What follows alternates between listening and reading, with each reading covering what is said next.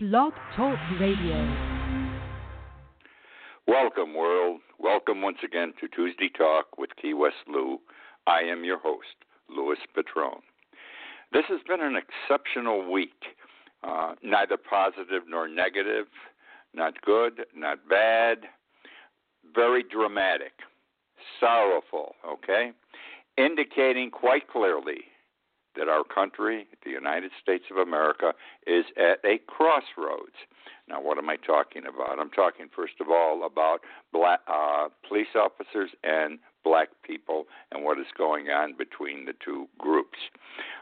We need healing. Absolutely no question. I'm not a genius in saying it.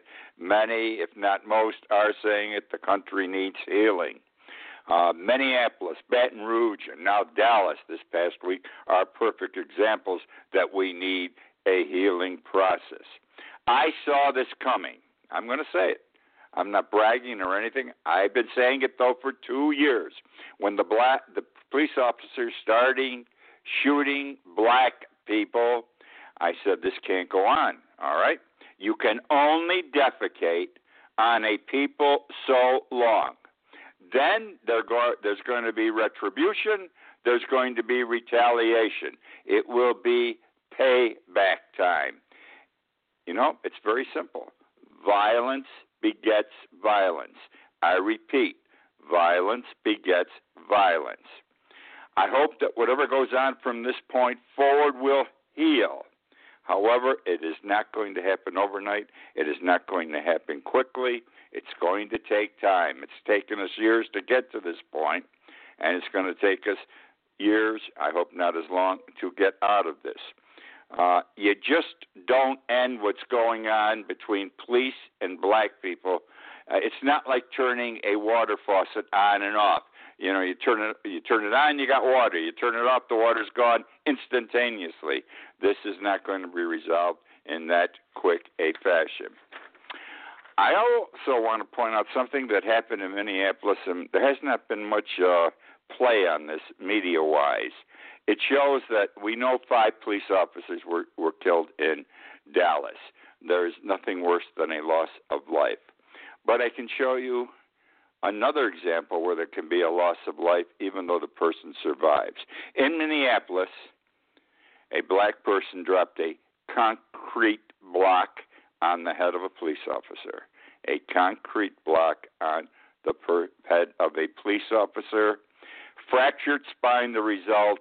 The police officer may be paralyzed for life, not yet known. You know, it's people reacting again. It's not right what the black person did here, but that's the way it is. You crap on me, I'm going to crap on you. You push me around, I'm going to push you around. You push my people around, I'm going to push you around. Remember this, my friends. Every action results in an equal and opposite reaction. Every action results in an opposite reaction. Now I want to skip over to the New York Times. Who am I to say I think the New York Times is off base? I've got to say it tonight. I can't believe what I read today. The New York Times came out in an article this morning, massive article, front page, and the New York Times said that new evidence shows that there is no racial bias in the police retaliations, in the police shootings. Let me repeat. Excuse me. There is no evidence showing racial bias in police shootings, police-related shootings. Okay? No racial bias. Now, how did this come about? Well, they put together a staff of New York Times people who committed themselves to 3,000 hours, they claim, and I believe it, of assembling data from police reports in several cities involving police officers shooting black people. They came up with 1,332 shootings from 2000 to 2015. I don't agree. Police are more likely to fire their weapons without having been attacked. I do agree. No, I do agree with that. I'm sorry. I apologize. I do believe that police officers are quicker with blacks than with whites. This is the way it's been going on. I mean, for several years now. We see black children. We see black men, some with guns, some without guns, some guns on their bodies, no guns on their bodies, and police officers shooting them or in another fashion killing them. I don't buy it. I don't buy that there's no racial bias involved. And the reason is, okay, and you've all heard this, if it walks like a duck, it looks like a duck, and it quacks like a duck, it is a duck. And that's what we have here. We have all these police officers shooting black people, and the New York Times tell us no racial bias involved based upon data. I'm a believer in numbers, but in this instance, I don't agree. There is a flaw here. I don't know where it is. I'm sure this article is going to be interpreted and attacked. Maybe not. Who knows? But the results of the inquiry, the results of putting all that data together, the results of the 3,000 hours do not make sense to me.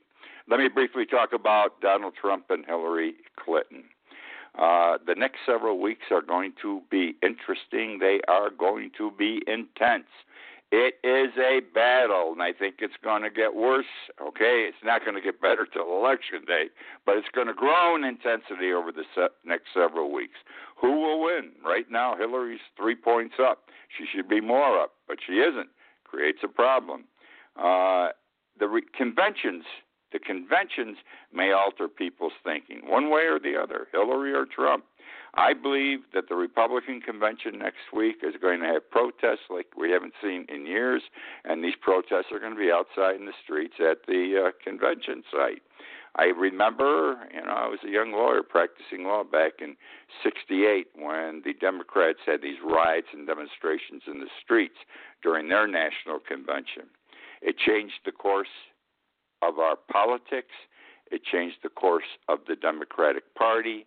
And if the same thing happens before the Republican convention, it could very well change the course of many things.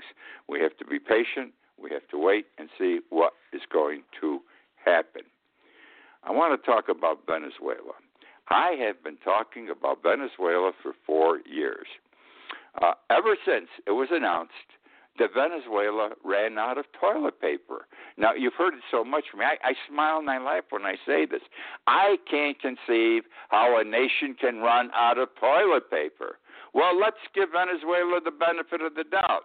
They ran out of toilet paper 4 years ago. But don't you go out and get some more toilet paper? Don't you set up a process whereby you either manufacture it yourself or you buy it from an outside source so your people have enough toilet paper?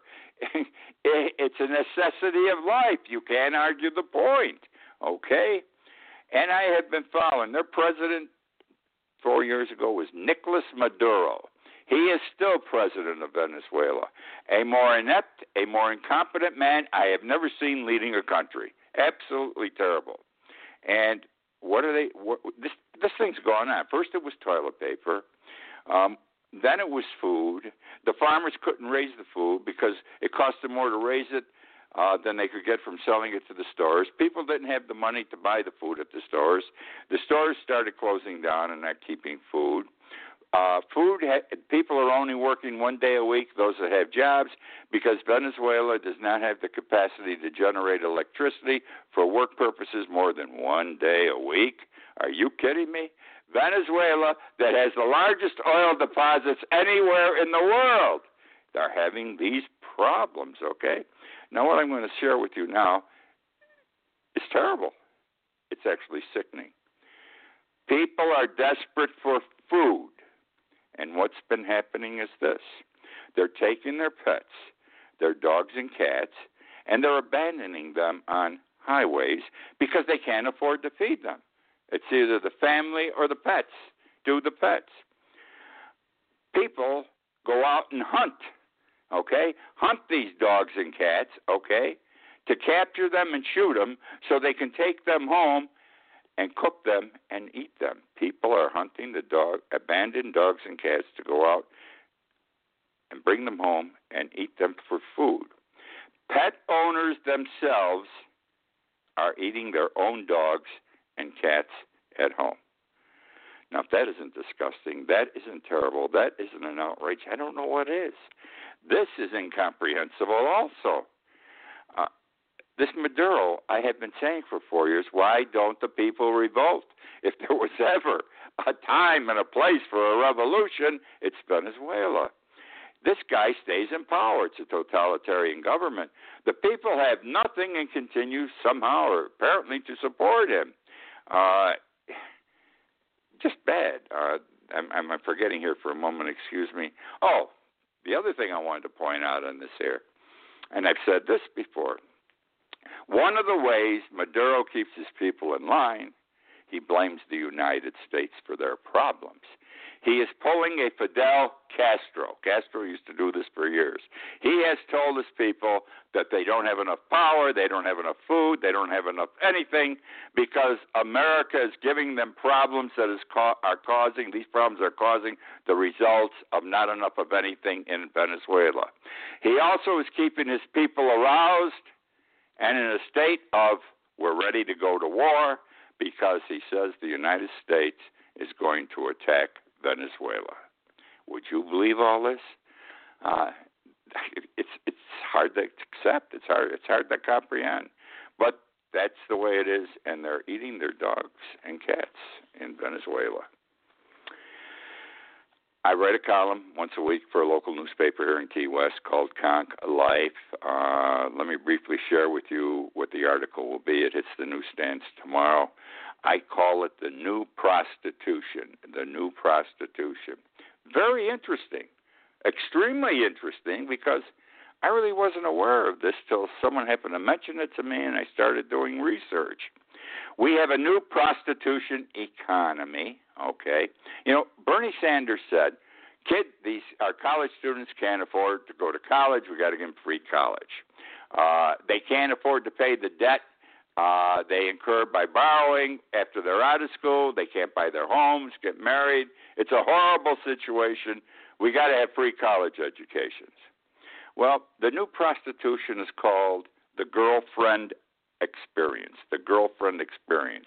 It really is sugar daddies and sugar babies, you know, the older man supporting the younger girl. Here is how it works, all right? Most of the participants on the female side are college students or young ladies in their 20s, though there are women in their 30s, 40s, and 50s participating in this. They are unable to handle their college debt, their rent, their school loans. Some want designer clothes and can't buy them. And some just do what I'm going to share with you now for the fun of it. It's prostitution without pimps, without streetwalkers, without brothels, all right? And here's the way it works. Older men want young girlfriends. Fact of life, okay? Older men like to go out with younger ladies. So you've got gentlemen in their 40s, 50s, and 60s who want classy, educated, beautiful, okay, ladies for a few hours a night or for a whole night, for a day, for a weekend, or a trip. And they want a relationship that is like not a prostitute where, you know, the man pays the woman money. It's a quick bang, excuse the way I put it, thank you, ma'am, and he's out the door. No, they want the dinner. They want to take the girls out to dinner. They want to take them to the show, the theater. They want to be able to talk about world events with them. They want to have sex with them. But they want it from the perspective of a girlfriend experience, but a girlfriend who's very young, in the 20s. The money involved is absolutely out of sight. These ladies are getting $400 or $500 an hour on the low side to $5,000 or more a night, more for longer periods of time. Many of these young ladies have their customers or their sugar daddies on a weekly basis. They see them over a period of several months or a couple of years, one night a week, okay? And many of these situations, as I point out in my column, the girls are getting $5,000 a month. okay, for this, to show up one night a week and go to dinner and everything else. So these ladies are now making, and they don't do this every night, they do it anywhere from 1 to 3 nights with 1 to 3 men. They're making six-figure money for an absolutely part-time job, where the ladies are treated extremely well. Now, are the women oppressed who do this in this new prostitution, economy? Well, you have to ask them, and they say no. These young ladies say no. The ladies who work for $7 to $10 an hour are the oppressed ones. That's what they say. The ladies who work for 7 to 10 hours an hour are the oppressed ones. These women are not ashamed. It's a job, nothing more. They are not emotionally involved, as the article suggests. They are not emotionally involved, and it's just a job, but they're getting paid well for this job. I want to make an observation here. You notice how 10 years ago, would anybody have believed we'd have same-sex marriage? 5 years ago, when anyone had believed several states had already or were going to legalize marijuana, and eventually marijuana is going to be legalized all over the United States. And by the way, marijuana is being taxed very heavily in the states where it is legal. Well, I say this. I'm sticking my neck out, but I don't think I am.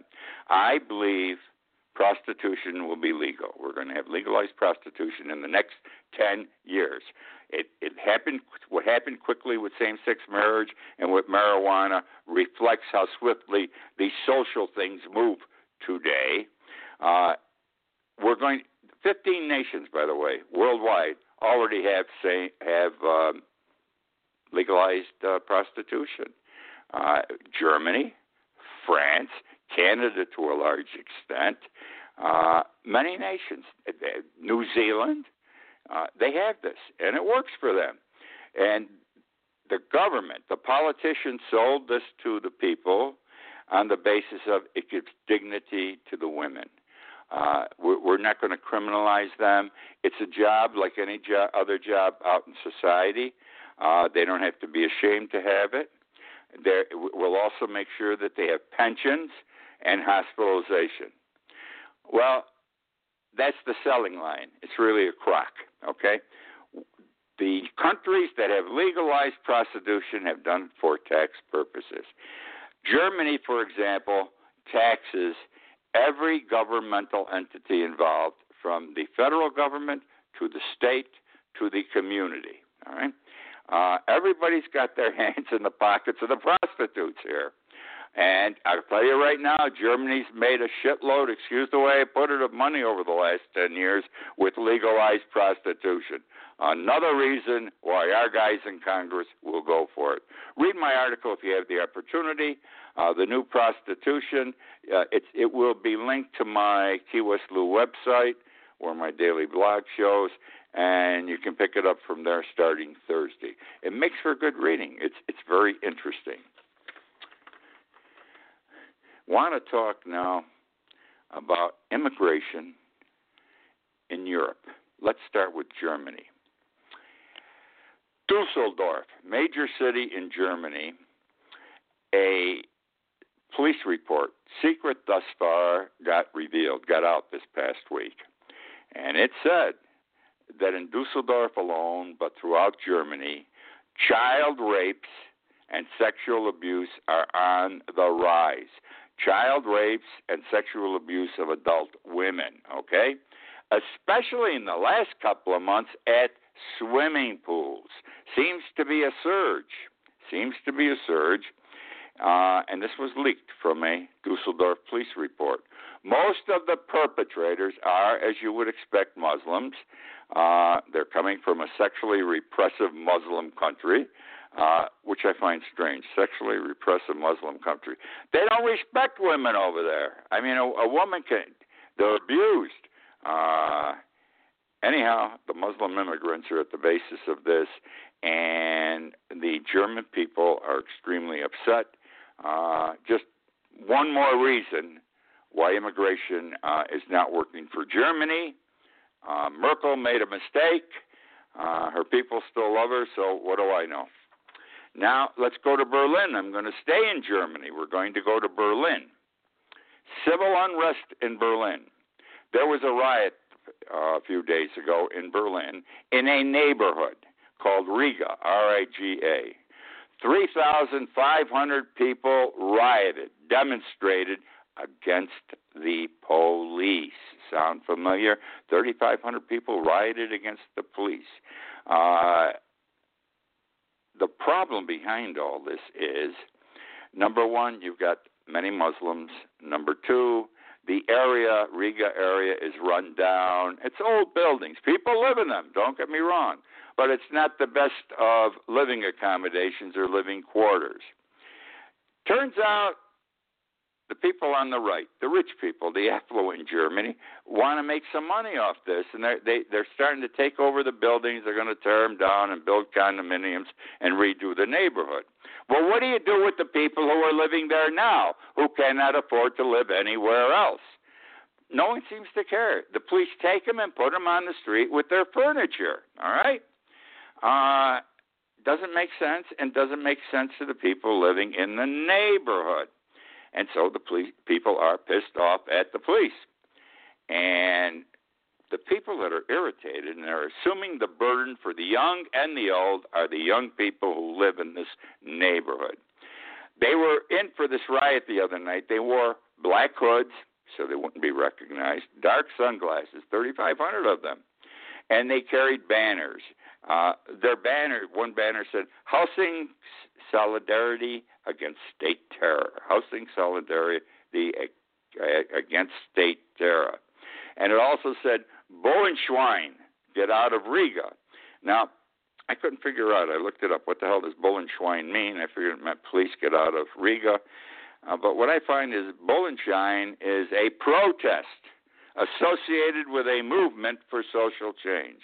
So perhaps that's what it means. But there's a battle going on there. The demonstrators used bottles, cobblestones, firecrackers, and the police came back with tear gas, helicopters, and also the Berlin police called in for help from other communities. They couldn't handle the 3,500. At the end of the evening, there were 1,800 police officers fighting with 3,500 protesters. It was a street battle. Cars were destroyed. Fires started. A minister, a German minister from the right, you got to talk right and left there, conservative and liberal. It's no different than in this country. They just had a further extreme. A conservative, big shot in government, German government, described the area as, and I quote, a left orgy of violence. Not just an orgy of violence, a left orgy of violence. It was a massive orgy of violence. Tensions are expected to get worse. This was only the beginning. There are elections in September, and between now and then, that's the word. It's going to get worse. This is clearly people versus police. In this country, we have police versus blacks. Why is this happening? It's over housing, an item important to the poor. Which now brings me to France. France has got similar problems. This weekend, a senior French police official said if the protests in Paris continue, it could lead to a civil war. And the civil war would not be led by the people fighting for the poor people, the liberals. It would be led by France's far right, the money people. And what are their motivations? They want to keep what they have.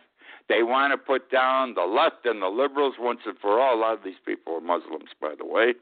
And immigration's involved all over the place in this issue. The intensity is increasing in this Riga neighborhood right now. I worry about the United States, not because of immigration, though a lot of people seem to worry about the people coming in from Mexico. I understand the problems. They're not as acute as they are in France and Germany. I worry, though, because of the black people and the white police officer problem. That really bothers the hell out of me, and it bothers you too. And I believe, because I have said earlier in the show, Dallas is not the end, it's only the beginning. Dallas has the potential for a major eruption. The wood in this country is dry. Only a spark is required to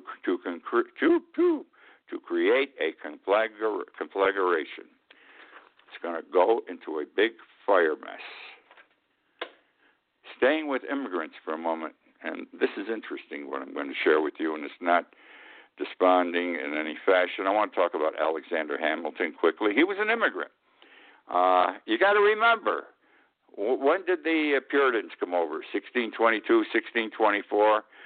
They were the first Europeans to settle here. So everyone's an immigrant in this country because they only started coming in the 1620s. By our revolution in 1775, roughly 150 years, every white person here was an immigrant. All the people except for the Indians. It makes sense. Well, Hamilton, Alexander Hamilton, great American, he was born and lived in the Caribbean island of Nevis.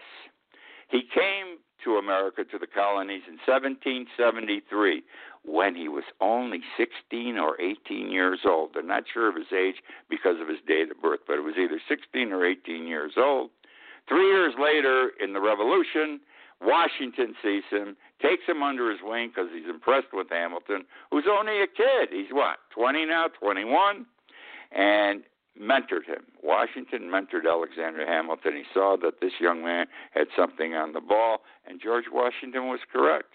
The father of our Constitution is Alexander Hamilton, okay? And he also guided our country in its early years economically. The man, without any formal education, was an economic genius. Want to talk quickly about Congress? They leave Friday on a 7-week vacation. Paid vacation, almost 2 months. Isn't it terrific? With no money having been allocated for Zika, the great disease caused by mosquitoes. We're supposed to be scared. Beware. It's happening in other parts of the world. They had hearings. We got to do something. That was 4, 5, 6 months ago. Nothing's been done. The president wants X number of dollars. The House of Representatives says you only get this much. The Senate says even less. They haven't agreed. They can't agree, so they're going on vacation, and the word is they're not going to resolve the Zika problem. Most of them are saying it isn't going to happen in their state or the area where they're elected. Well, we're going to see 2 months from now when they come back. It'll be terrible if something does happen. And the money's all gone. The money that was initially allocated, some small sum, is gone to look into this problem. And this is what they're doing. These guys are terrible down there. I wish in one sweep we could get rid of them all and replace them. Very quickly, the bikini. Remember the bikini? I'm only talking, that's the bathing suit, ladies. And the underwear today, we have bikini underwear, was introduced in July 1946, okay, by a French designer, this skimpy two-piece bathing suit. It revolutionized swimming attire. It's still there today. Now it's a thong thing on the bottom, and it also revolutionized the underwear industry for women, born in 1946. That's my show for tonight. Thank you for joining me. I love doing the show, and I'm thrilled that you people join me here on Tuesday nights, or on, most of you read the archive version during the week. We're archived on Blog Talk Radio, YouTube, and linked to Key West, the Key West Lou website. I do a blog every morning, KeyWestLou.com, KeyWestLou.com. It's my life in Key West. It's not heavy. It talks about things I do. If you like Key West, read my blog. Occasionally I'll put some social things in. I'm talking about something heavy, social mores. But read the blog. If you want to know about the Key West, you'll find out by what I have done the day before.